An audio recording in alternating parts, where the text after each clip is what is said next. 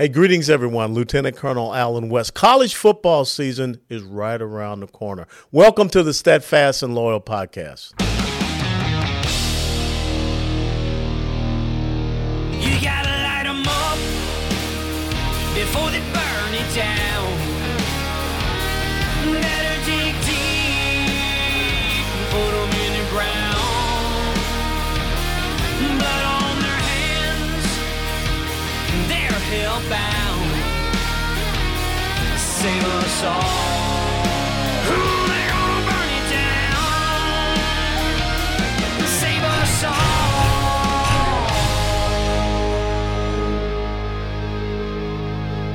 before they burn it down.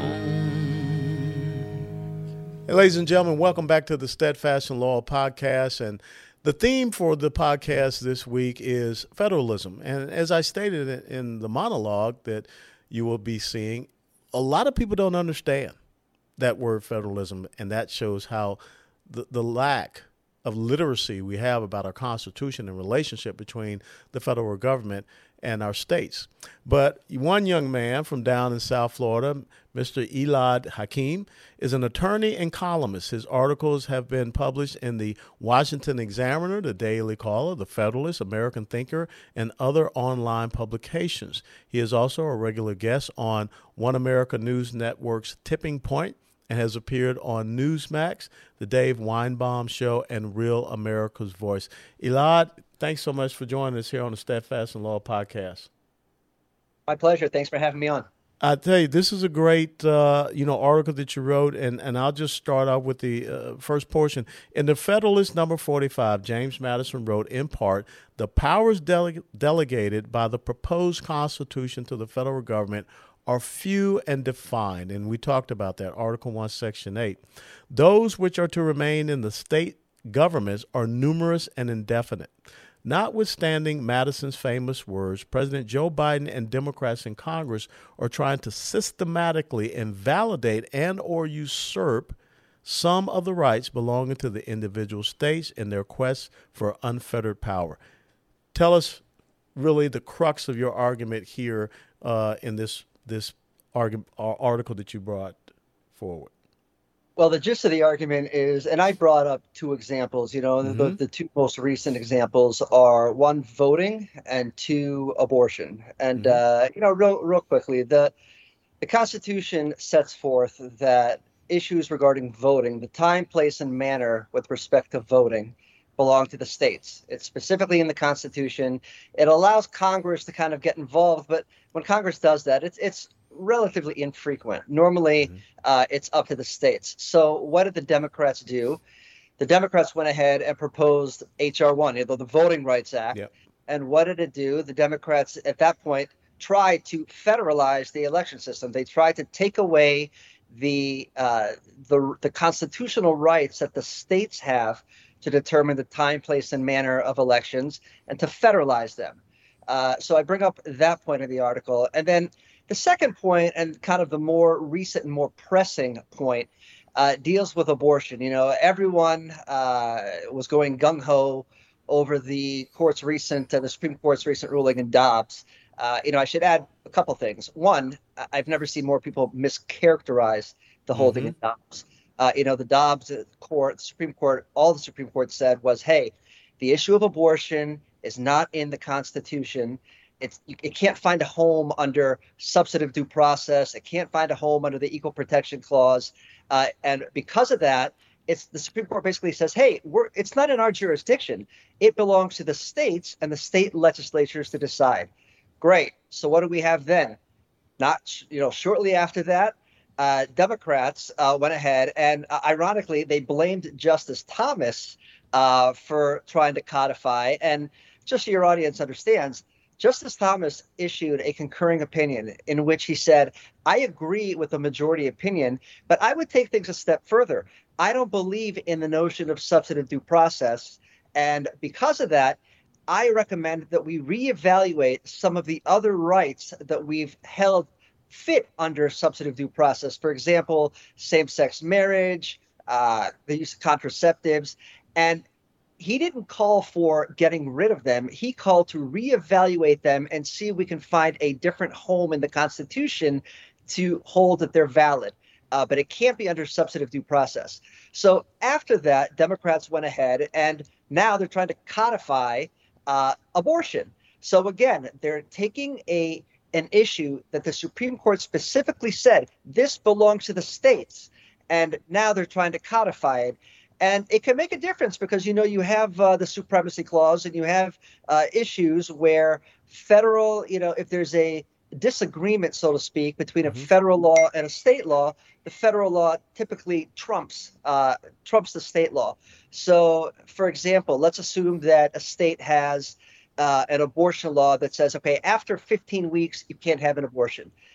If the codification goes through and it says no, after any anti-abortion law that says 24 weeks or before that is invalid.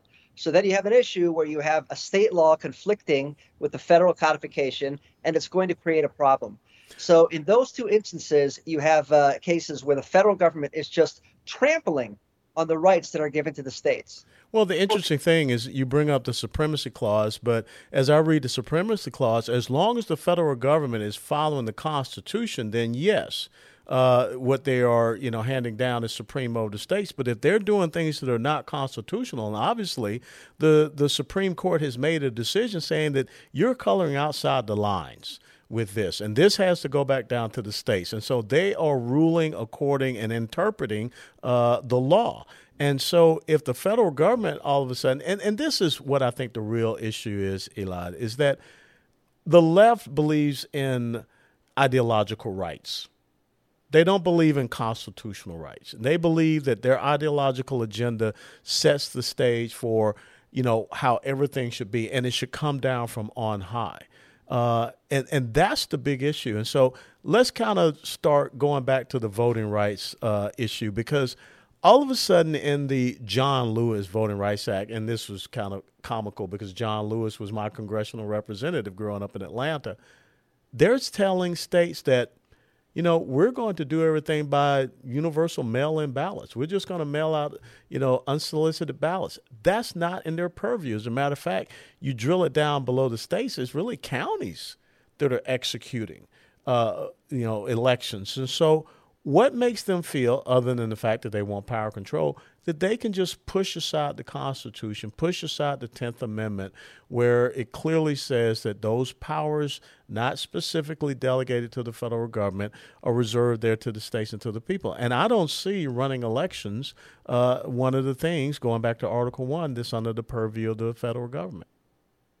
No, you're 100% right. And I think that the primary reason they're doing so is because of the breakdown of Congress now. And I should add, unfortunately, they have the blessing of some Republicans, which is very unfortunate. I mean, I don't know how often you see, short of someone like Joe Manchin, how often are we seeing Democrats splinter? It doesn't happen very often. No. But unfortunately, we have Republicans that are kind of giving them their blessings on some of these issues.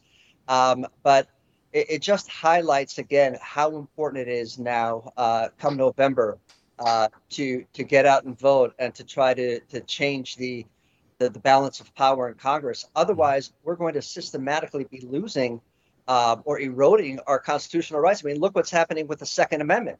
Yes. The Republicans and Democrats kind of came up with some sort of bipartisan bill, although I'm surprised that Republicans did that. And what happened? The begging question was, okay, you came up with this bill. What's going to happen when the next shooting happens? The next shooting happened, and what happened? It was predictable. They're calling for more regulations. Mm-hmm. So it's consistently trying to erode the Constitution, the constitutional rights. They don't, for some reason, they don't believe in the Constitution. Now they're kind of creating it as they go along. Yeah, I say that lots of times they believe in a court-stitution. When they can't get their way through the legislative process, they just run to a court. And, that's why it's so important that we focus on these judicial elections, down at our local level, definitely our state level, and, of course, making sure that we have the right type of president, because now we have a constitutional Supreme Court, and that's driving the left absolutely apoplectic. And it's funny you bring up the Second Amendment thing, because the young man, the 22-year-old that ended the shooting up there in that mall in Indiana, you didn't hear a peep. I mean, the left didn't want to talk about that, but they continue to want to talk about Uvalde until we find out that the police were dithering around for 77 minutes. So, if you had someone that was armed and trained, which the Second Amendment talks about, the well-regulated militia means the well-trained people. And that's necessary for the security of the free state. The other thing let's talk about, because I'm here in Texas, and when we see how our border is wide open, and then you read the H.R. 1 where it said that voter registration roll review will be illegal, outlawed. You can't do that anymore. Hello, McFly, there's no coincidences with tyrants. No. And, I wrote a piece about this a while ago, and, I was always under the belief that the whole purpose for keeping the borders open for the Democrats is votes. They are under the impression that people coming in from other countries will vote Democrat. And you saw, they wanted to fast track citizenship. Now they're pushing to allow non-citizens to vote. In New York, a court pushed back and said no. But they're looking to do it throughout the country. At the end of the day, it might backfire, because a lot of the people that are coming in from countries outside of ours are fleeing countries that implement the very policies that the Democrats are pushing now. The Democrats of old are gone. You have a far left extreme version of the Democrat Party. And you see, look at the Hispanic vote. I can tell you, not Miami-Dade. The Hispanic vote, they supported Trump a lot more than they did in the past. And I think that Biden is going to have the same fate. They are rejecting the policies. They're too extreme. No, you're absolutely right. So how can Republicans do better? Because, winning the House and Senate, all great. But if you don't get back to governing according to the Constitution, and one of the things that I see that is very disconcerting is the use of executive action. It's almost, and this is a bipartisan problem, it is almost to the point where we have relegated the legislative branch to be irrelevant. Absolutely. I agree with you 100%. And it is something, like you said, that is utilized too much and too often by all presidents. And, your readers have to understand that, or your listeners, that an executive order is not, so to speak, a law. Biden came out and issued an executive order when it comes to abortion. And I think all it really did was kind of try to appease those far lefters who were who were traumatized by the Dobbs decision. But it doesn't, so I agree with you. It's not law. And I think what's going to happen is that once the Republicans, assuming they do take over, they're going to shred that executive order or get rid of it. But what can Republicans do? Listen, I don't think there's much they can do now. I mean, even if they do very well in November, I think the best they can hope to do is to kind of lame duck Biden until, the next presidential election. I mean, it's going to take some time to get out of what he's done. And, my biggest concern, you hear this talk of a red wave. I just hope the elections are fair. I mean, I know that states are passing all these laws, but, the laws don't mean anything if people don't abide by them and people don't enforce them. And, not to kind of touch upon a sour subject, but you do worry. I do worry about that. I mean, you worry about it. You hear too many examples of things going on throughout the country. And you would think that given what's going on in the country now, you can't imagine that Republicans wouldn't do well. But we've seen stranger things. Yeah, when you talk about the ballot harvesting and all the other little chicaneries, the drop boxes that are out there. And it reminds me of the quote that's attributed to Joseph Stalin. It's not the person that casts the ballot that matters, it's the person that counts the ballot that matters. And so hopefully we've corrected this. Let's close it out on another issue where I think federalism has to be restored, and that's in our system of education, which now is a system of indoctrination. And, the federal government has no jurisdiction and purview when it comes to education. That's not something that's an enumerated power to them. But yet, what they always do, they create a department, and therefore they think that, well, we created an agency, so now we have control over it. And when I look at what is happening in education in the United States of America, and parents are pushing back, this is a great opportunity for us to talk about that right balance with the 10th Amendment, because that's why you have school boards at the local level. Correct. And, I think that my home state, the state of Florida, is the perfect example of a governor pushing back against efforts to, to implement wokeism and to sexualize our children. I don't know how much you know about what's going on in Florida, but Governor DeSantis has really pushed back.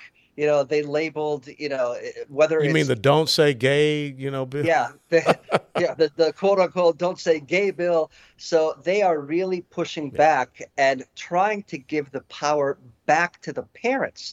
Yes. Parents now have a right to see what their kids are going to be learning in school.